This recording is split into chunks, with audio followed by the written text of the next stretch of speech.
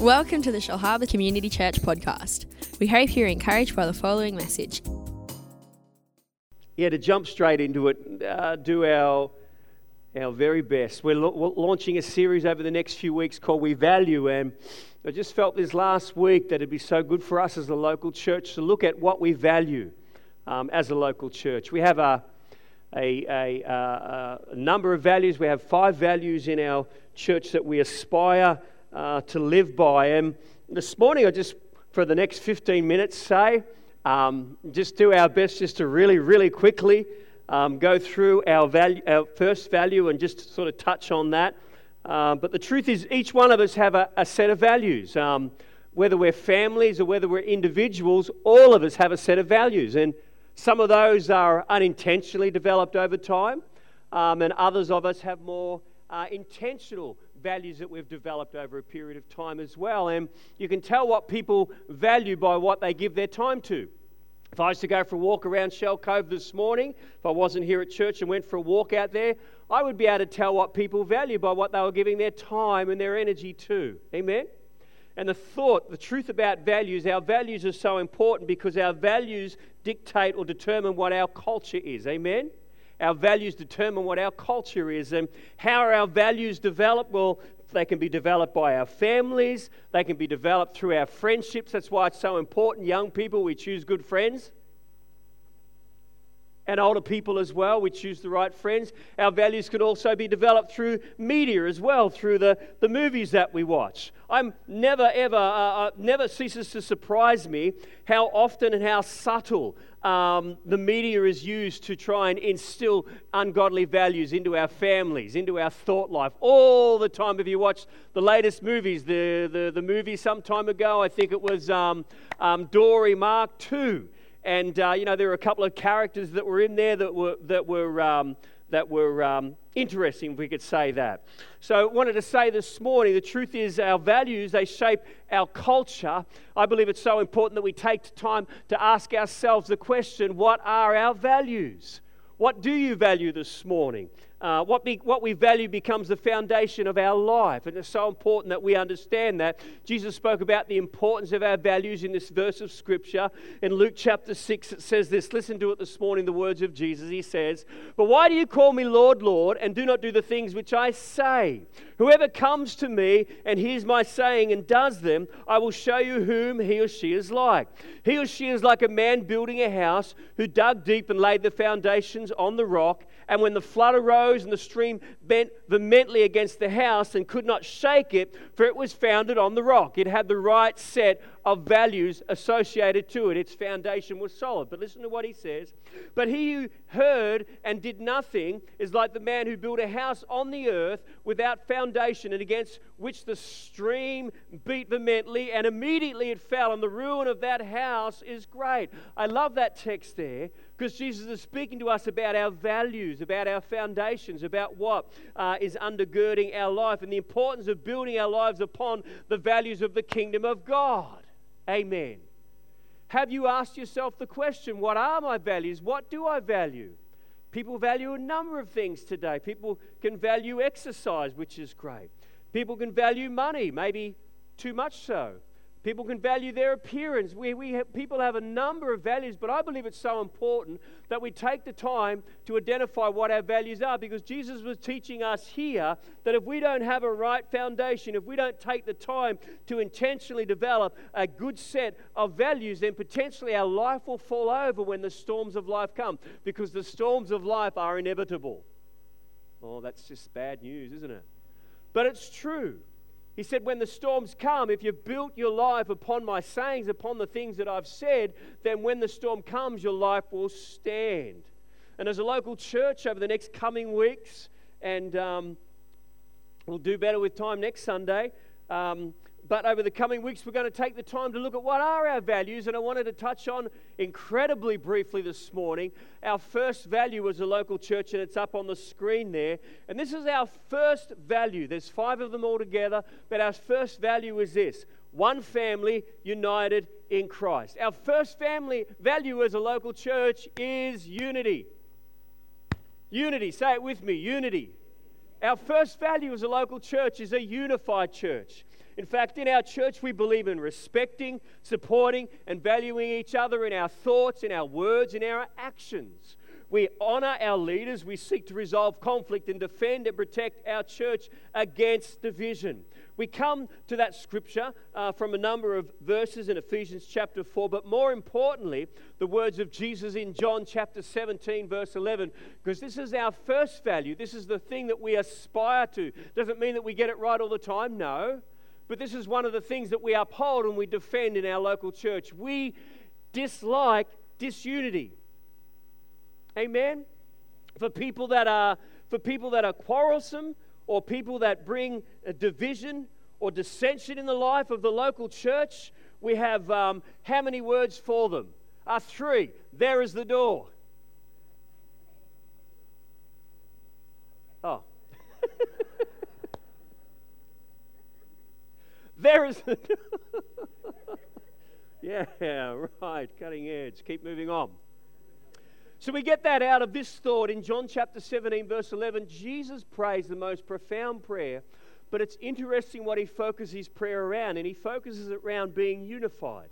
Listen to what he says in verse 11. He says, "Now I am no longer in the world, but these are in the world, and I come to you, Holy Father, keep through your name those whom you have given me, that they may be one as we are one." Jesus' prayer was that as he is one with the Father, that we would be one with him and one, more importantly, with one another. So unity is so important to God, so important to Jesus. In fact, in verses 21 and 22 of John 17, Jesus prays a similar prayer as well. And the thought is this: why did Jesus ask for a unified church? Listen to this. A unified church is the key to unlocking what God has promised to us. When there's quarrels, when there's dissension, when there's all sorts of arguments happening in a local church, it affects what God wants to do. It blocks the blessing of God. That's why our first value in a local church is that we would be unified. Does that mean that we always agree? No. But we remain unified in heart and in spirit. Amen? So a unified church is so important. So I had 4 amazing thoughts. I tell you, these are so good. But I won't even get there. So it's just some of the characteristics of unity, some of the aspects of it. This is not the entire list, and I'm only going to touch on them. I figure I might as well give you a little bit of something rather than nothing of nothing. Amen. So the first little thought is this: what does unity in the local church look like? Well, the first thought is this, is that we have an attitude of acceptance towards one another. That we accept one another. In Romans chapter 15, verse 7, the author of Romans says this: accept one another just as Christ accepted you in order to bring praise to God. Accept one another. What does acceptance look like? Accepting diversity. We're all going to be different in this place, amen. But I found too often we don't accept people because they're different from us. Hello? Come on, sometimes we need to understand that even though people are different from us, it doesn't mean that we're not called to accept them, amen. We're different in so many ways. Some of us are different in the way that we dress. Some of us are different in the way that we appear. Some of us are different in the music that we listen to. I was speaking to a young man last week, and he likes that shouting music. I hate it. You know the stuff I'm talking about. I hate that stuff. But he loves it. Does that mean I reject him because of his music style? No. There's meant to be diversity in the local church. That's how we understand the importance of accepting one another. So the first part of unity is that we have an attitude of accepting one another. The second aspect, I had another 3 good points there, but we can't touch on them. The second aspect of acceptance, the value of unity and the outworking of that is forgiveness. That we have an attitude of forgiveness in the local church. We've got to cultivate and maintain unity. We must maintain a spirit and an attitude of unity. One of the greatest forces that erodes unity in the local church is unforgiveness. When we take offense to the words or actions of other believers. Have you ever been offended? Well, if not, you probably will be at some point. But don't let that unforgiveness to erode the spirit of unity in the house. Amen. Of course you're going to get offended at some point. It's God's plan for you to be offended at some point. God uses offense to build his people. The people take offense, and what do? They build a fence around themselves. Not meant to do that, amen. But when we allow unforgiveness to get into our hearts, Scripture teaches us a couple of things that it does. Jesus taught in Matthew chapter 6 that unforgiveness will block answers to prayer. Matthew chapter 6, 14 to 15 says that prayer or our answer to prayers will be blocked because of it. In 2 Timothy chapter 2, verse 26, it says that unforgiveness will lead us into the snare of the devil, amen. It'll cause us to be snared in our hearts. And the truth is this, we don't realize it, but unforgiveness within us manifests itself through us. We allow bitterness to grow within us, and bitter people often sow discord and disunity among the believers. This is what our attitude should be towards one another. Psalm 130, it says this, Lord, if you keep record of our sins, who, O Lord, could ever survive? But you offer forgiveness that we might learn to fear you.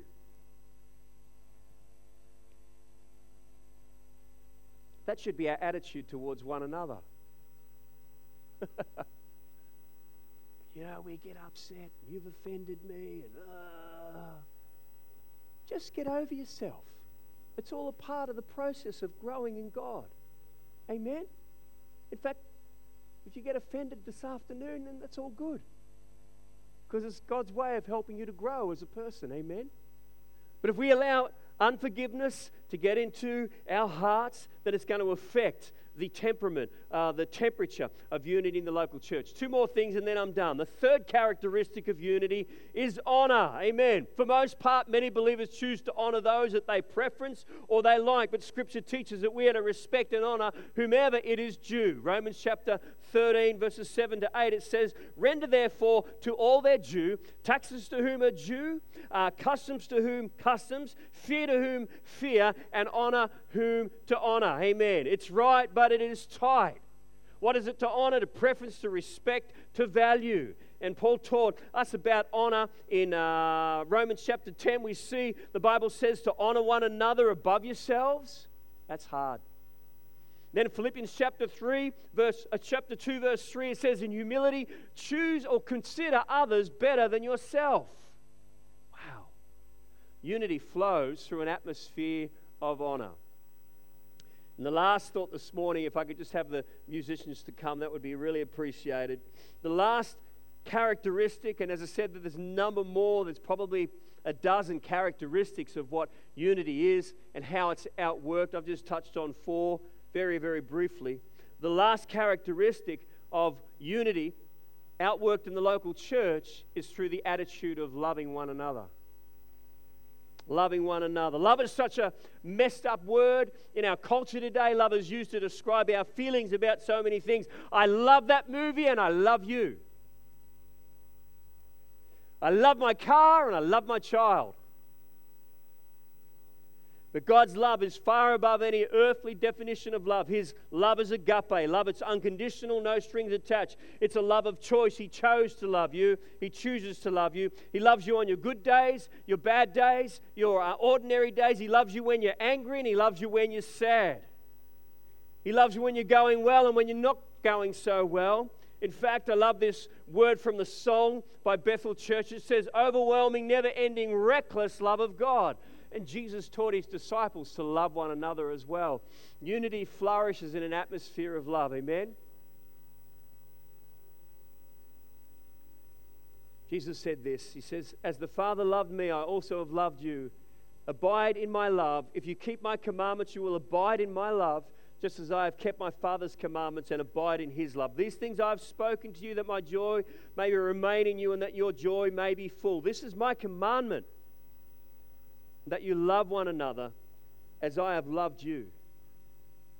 The fourth and the final characteristic defining unity amongst us is a love for one another. Amen? It's not a love based on feeling. It's not a love based on preference, how I'm feeling today, yesterday, or tomorrow. It's based on agape love, unconditional love for one another. Love the cement holding the living stones together. 1 Peter chapter 2, verse 4 and 5.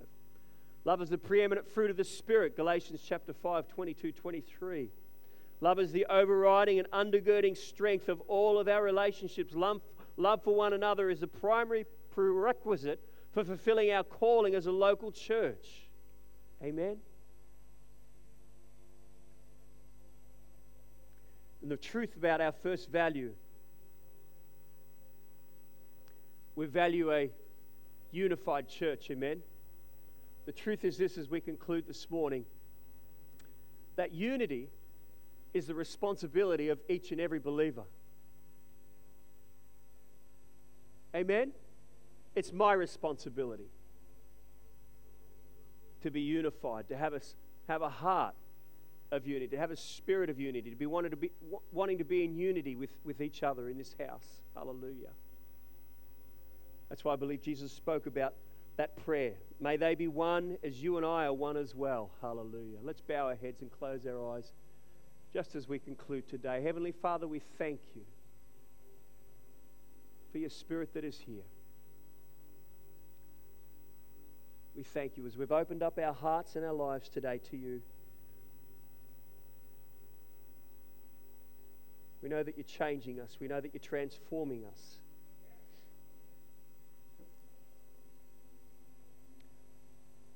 While heads are bowed and eyes are closed this morning, if you're here today and you've never asked Jesus Christ to be your Lord, you've never asked for His forgiveness for your sins, for those things that you know are separating you from God, you're in great company here today, because we would love to give you an opportunity to ask Jesus Christ to become your Lord and your Savior, your best friend. And how do you do that? You simply believe in your heart that Jesus rose from the dead, and you confess with your mouth that you are saved. And while every head's bowed and eyes closed, I would just love to ask you right now, if you would love to ask Jesus to be your Savior, would you just raise your hand very briefly, very quickly this morning? If you're here today and you've never asked Him that for that gift today, the gift of salvation, the gift of eternal life, while I look across this building, one more time, Father, we thank you. Hallelujah. Amen.